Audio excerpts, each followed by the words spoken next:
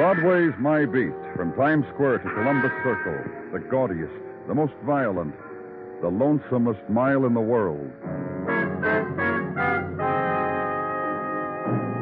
Broadway's My Beat, with Larry Thor as Detective Danny Clover.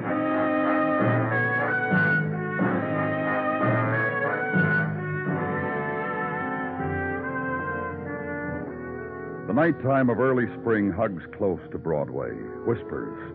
There in the shadow pools, the promises, the dreams you've dreamed, shut off from the rest of the world with speckled light. And there, beyond the floating laughter, all the silence you've searched for and the longed-for sigh. And there, walking the easy wall of night breeze, the girl of silk and warming cheek. The girl, the promise, and the light. Here on Broadway. And it never lets you go.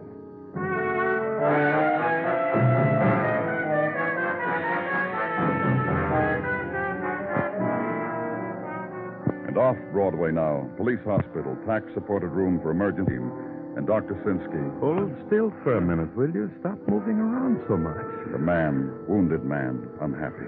Just take it easy, Doc, will you? Just a nick. The knife. A nick with 8 stitches? That makes it a slice. Which is medical talk for what happened to your arm from here to here. All right, you can talk to him for a minute, Danny. I want to check your address, Mr. Stewart. What for? 1212 8th Street, is that right? Yeah. Oh, you guys have been real... Doctor. You'd better sit back down, Mr. Stewart. You've lost too much blood. You'll stay here at the hospital tonight. No. You'll stay, Mr. Stewart. I'll take care of him, Dan. But just one more thing. You feel like changing your story? I was waiting for the express train in the subway. Yeah, I know. And someone came up and stabbed you. And I don't know who he was. You don't have any idea why it happened. And I don't have any... Good night. Me stabbed like this, Doc. You'd think he'd believe a wounded man like me, wouldn't you? Lie down. And leave. Leave the protestings of a wounded man against official concern for his life. Walk out of a cone of sallow light that held a secret violence, and through hospital corridor. And the sounds of night pain hushed, muted. And into street, and for a while walk against the surge of a city's nighttime. Brush against a woman's laughter, and it drifts through the spring. Turn a corner, and your street, your room, your rectangle of night and of sleep. In the morning, headquarters, and the things of the morning, the coffee, the cigarette, the Sergeant Tartaglia. Enjoy, Danny. Sip the coffee, inhale the cigarette. Take time. Enjoy. Oh, thanks, Gino. After all, what rule says a man must rush pell-mell into the pace that kills without he first should settle his stomach? As my great-aunt, that's my great-aunt Tia Severini of Patterson, once put it, and nicely, I think, in her native tongue. You have something for me, Gino? Very well, if you insist. A report on that chap of the knifing in the subway last night, that Mr. John Stewart. What about him? A malcontent, an ungrateful. And there are such folks. What are you talking about? To make a display of himself during the night to his fellow patients in emergency hospital. To scream, to moan, to throw accessories in the face of the night intern. Till finally the young doctor can take it no more, gives Mr. Stewart his release. Let him go? Pain reliever pills and gauze Mr. Stewart said he could buy in any drugstore. A crime he did not commit, so he left. And as for the bed... as for his bed... His word to the city was... Just see who it is, huh, Gino? Very well. Yes, what? What is it you wish, madam? They said I was to see a Lieutenant Clover. They said if it had anything to do with John Stewart, I was to talk I'm Danny Clover. Please come in. Well, that'll be all, Sergeant. Here, take this chair. Thank you. It's just that I've come for John and whatever things I must do. Mr. Stewart's a friend of yours? My brother-in-law. I'm Leona Stewart. This morning I read of the terrible thing that happened to John, and I just want to take him home. Care for him. Protect him. Protect him? John has enemies, people who want to kill him, and in my home I'll be with him, and let no one harm him. What people want to kill him, Mrs. Stewart? Well, I really don't know what people. John just says there's someone who'll kill him, but he won't tell me who. He says it will sadden me more, and I shouldn't be saddened anymore. May I please go to him, take him home? I'll give him the best of care. He's gone. What? He was hurt. Where would he go? I don't know. He got out of the hospital last night. He didn't want what we were doing for him. Oh, that's John. That's John, all right. He can't stand to have people fuss over him, but he needs it. Do you know where I could find him, Mrs. Stewart? Mrs. Stewart? Oh, at work. John would go to work, I think, just to prove something to the world after his terrible ordeal. That's John, too. Where does he work? A place of buttons and ribbons and novelties for women and for children. A wholesale place. Globe on West 12th. John's always sneaking little things to give me, to make me laugh. Please find him. I don't want him dead, whatever anyone else wants. We'll do everything we can, Mrs. Stewart. Thank you. That's kind. Goodbye, Mr. Clover. Watch her get up and leave. Tall woman and angular. A small black straw hat with linen flowers faded. Gray dress designed for modesty. And women against whom 50 years had conspired. Slow walk to door. The adjustments. Straw hat, linen flowers, and dress. Be neat. The world's out there. And neatness is all you have left to show. And sit with it for a while and consider. Man, John Stewart, slashed in a subway by unknown assailant. And he has enemies, a woman had just said, who want to kill him. What enemies, she doesn't know. Suppose this question to yourself. A man, an ordinary man, seemingly, dealer in ribbons and compacts and shoe trees. What had he done that demanded revenge, if anything? So find out. Go to his place of business, Globe Notions and Novelties. Storefront painted with a planet that had a face which smiled and was tied round with a belt with an initial buckle. Go in. The man who stood at the back of the merchandise tables and smiled at you was not Mr. Stewart. My name's Roberts. How are you? Fine. I'm looking for John Stewart, Mr. Roberts. Captain John stepped out a few days ago, hasn't been back.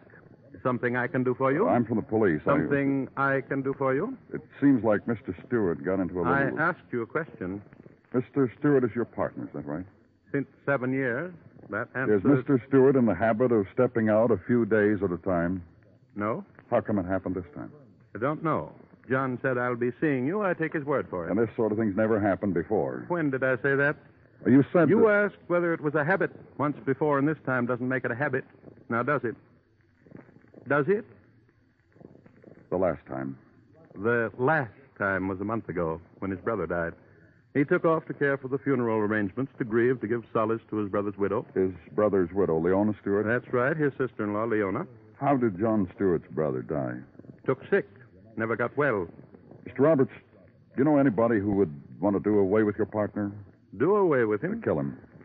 Question I can't answer. You? I never got that jealous of his matchbox collection or his seashells. Anything else you want to know? No. That's a good answer. Goodbye.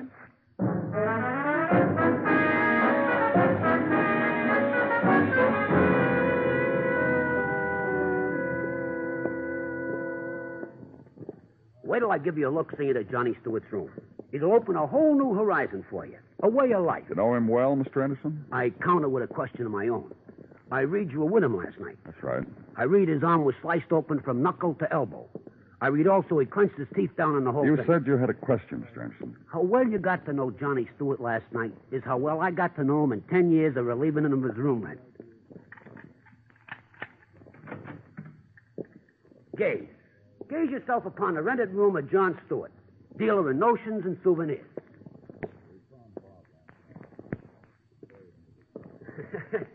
Messy, ain't it? Uh-huh.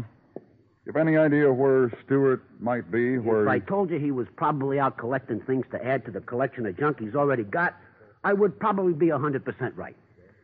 Well, thanks a lot, Mr. Anderson. Hey, don't go. I got to show you a few things. Like this. These cardboard boxes full of match covers. Collector's items, huh? For a grown man, huh? Look, Mr. Anderson. Wait. Over here. Laid out on a bureau and not to be touched by a cleaning woman's hands or mine or yours. Maybe 3 pounds of seashells. Laid out. Very neat, huh? You get a big kick out of John Stewart's life, don't you, Mr. Anderson? What's more, I don't often get the chance to share it with anyone. Wait. You ain't seen. You know what's in here? Rocks. Rocks like kids throw at each other. Like things crawl under. And in this box, broken glass. I peeked yesterday when he wasn't here. A collector of broken pieces of glass. A man. And here, this sack in the corner. Guess what's in? Dirt. A sack of dirt. For flowers? For what? Dirt he trailed all over my steps. Dirt he stashes You through, Mr. Anderson? Yeah. Oh, with one exception. You find Stewart, suggest he lives someplace else. Or die someplace else. Either one.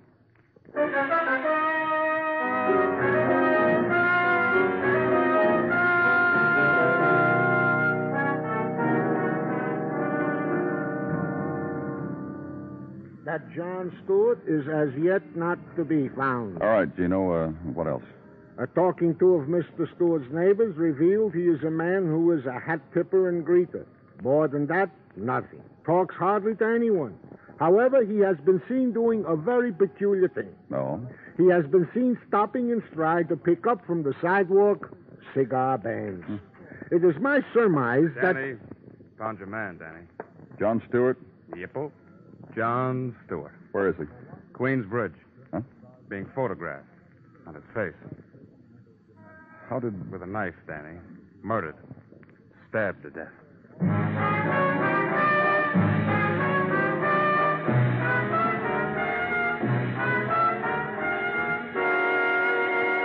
You are listening to Broadway's My Beat, written by Morton Fine and David Friedkin, and starring Larry Thor as Detective Danny Clover. America answered the call of the 1953 Red Cross campaign now underway. Whoever you are, wherever you may be, if disaster strikes you or those you love, the Red Cross will be on the job to save life and property, to give survivors a fresh start. America's young sons in Korea know the work of the Red Cross. They can measure its effectiveness in lives saved time and again through the blood program. This month, now, give generously to your local Red Cross.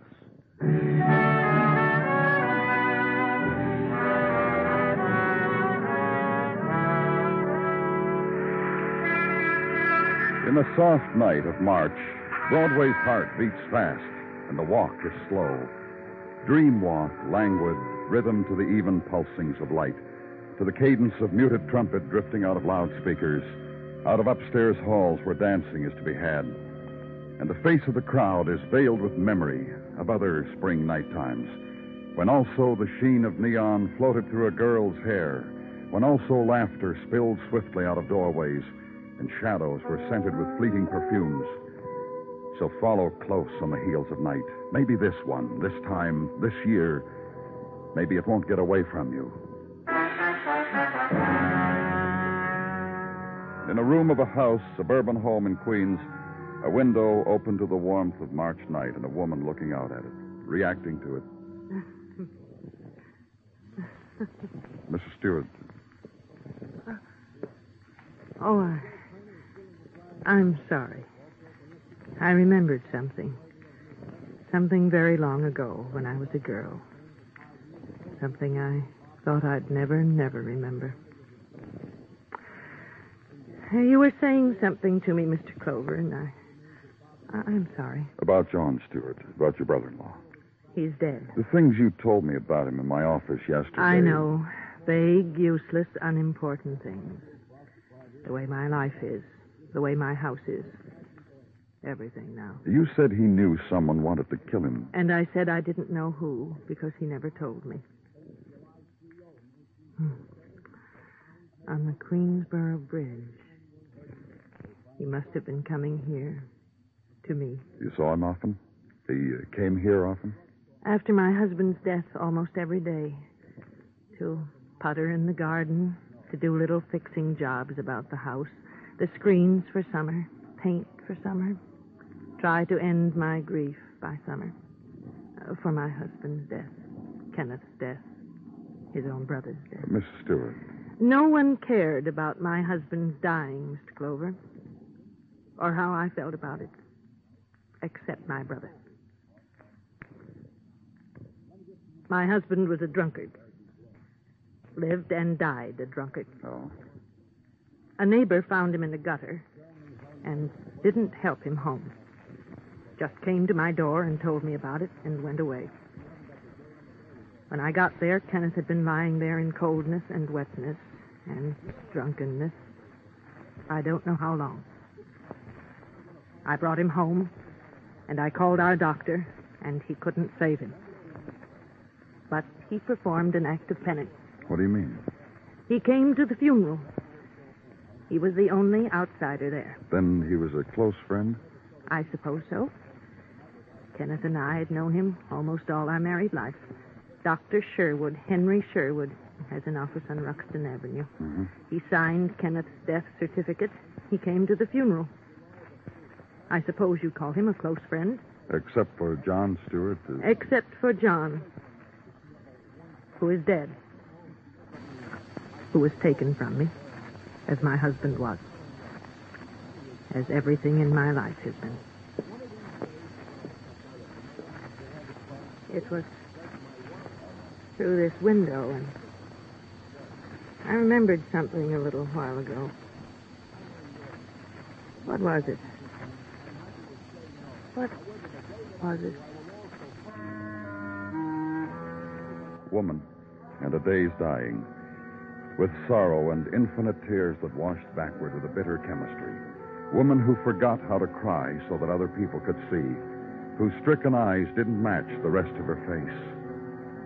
Leave her.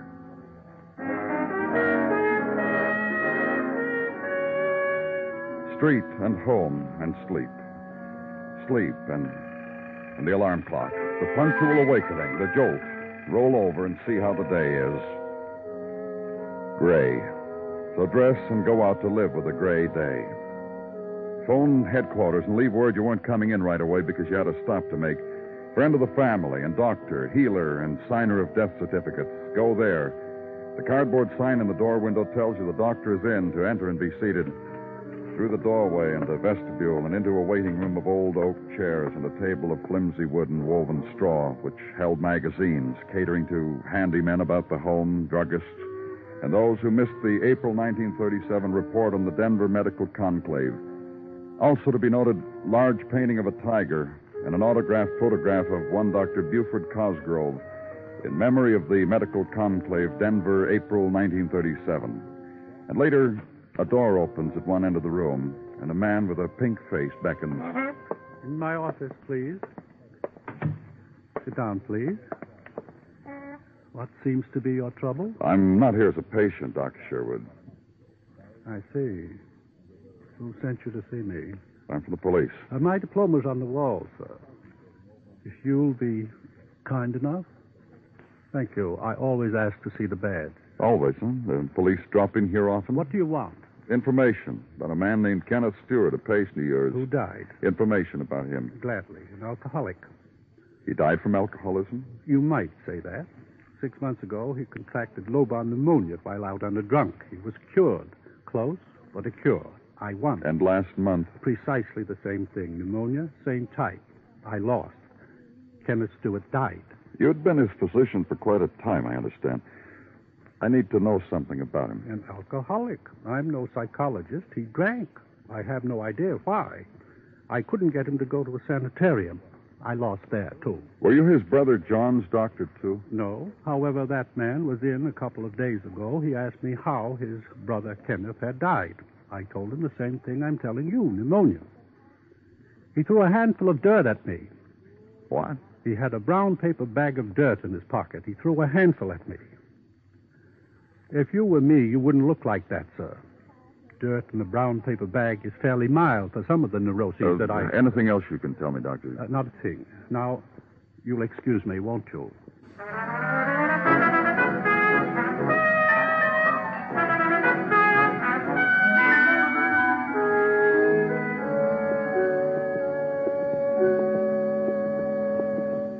Regular little runway we're beating at Johnny Stewart's door, huh? He never had this much traffic in all the years. Man, girl, or dog. You'll just unlock the door for me, Anderson. I'll do more than that for you. I'll stick around because it's my rooming house, and I got an itch to know what goes on in my house. See? It hasn't changed. Hasn't been touched. I could have sold tickets, but I got a respect for the dead. Hey. Don't let it eat you, Anderson. Well, you got a yen for a brown paper sack of dirt. It don't bother me hardly at all. You going to take it out of here? Uh-huh. Yeah, it makes it more sanitary that way. Anything else you want? This box with the broken glass. I'll close my eyes. Won't let out a peep. You got a pocket for the seashells? They'll hardly take up any space at all. Yeah, you looking for somebody, mister? Mr. John Stewart, is he here? He's dead, that's where he is. Cold stone dead someplace else. You don't read, mister? Oh, I didn't know. What do you want with Stewart? Look here, I don't I'm want from the police. What do you want with Stewart? Well, only to give him this envelope. I'm sorry, I didn't know he was dead. Let me have it. Thanks. It probably won't do you any good to read it. It's all very technical. Chemical symbols, aren't they? Yes, but of course. You see, Mr. Stewart brought in a little sample of earth the other day. You're a chemist? Oh, no. Oh, my, no. I have a little garden supply shop down the street, and Mr. Stewart came in and gave me some earth out of a brown paper bag, like you have in your hands. And he said he was doing some gardening, and would I analyze the sample of soil he had, whether it was acid and all, and I said I'd have to send it out, and it'd take a day or so. Yeah, thanks. Thanks very much. You too, Anderson.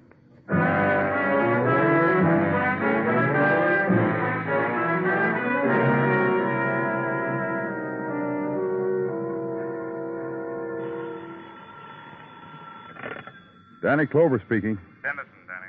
Yeah? I'm down here in technical. You want the quantitative on these samples? Huh? You want to know how much of what are in the samples or just what are in them? Just what are in them. Well, here's what you want to know then. Dirt scrapings from the bits of broken glass you sent down here have the identical chemical composition on that report. You mean the gardener's report? Yeah, that's right. Also, the broken glass is the type used for whiskey bottles. You didn't want me to try to piece together the fragments of glass, did you? No. Anything else? Yeah, get up here.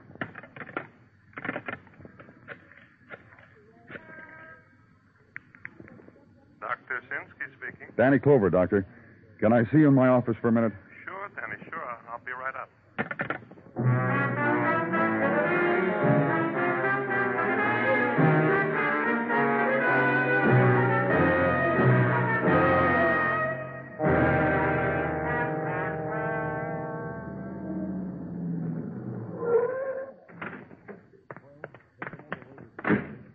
I still say it's tough to believe, Danny, that's all. Dr. Sinsky just told it to you, Dennison, and Dr. Sinsky just showed it to you in books. That's why he keeps those books in his office, to prove things to skeptics like you. Okay. Ring the bell.